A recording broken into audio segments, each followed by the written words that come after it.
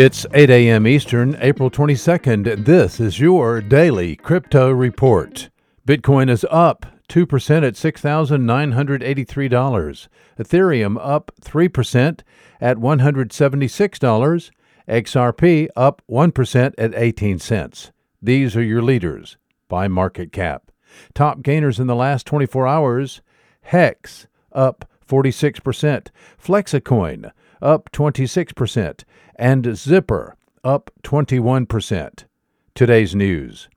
Gemini Exchange, owned by the Winklevoss twins and based in New York, has scored another security qualification.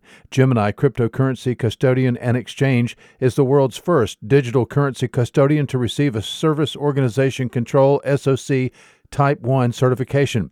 The exam was carried out by Big Four accounting firm Deloitte.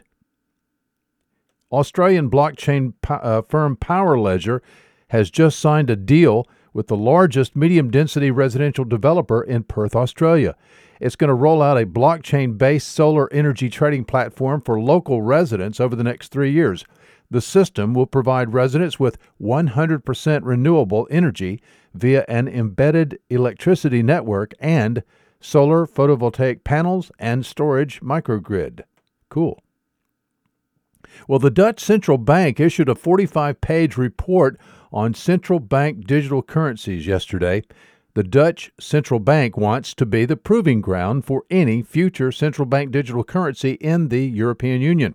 The report specifically encourages development and deployment of smart contracts into any European central bank digital currency.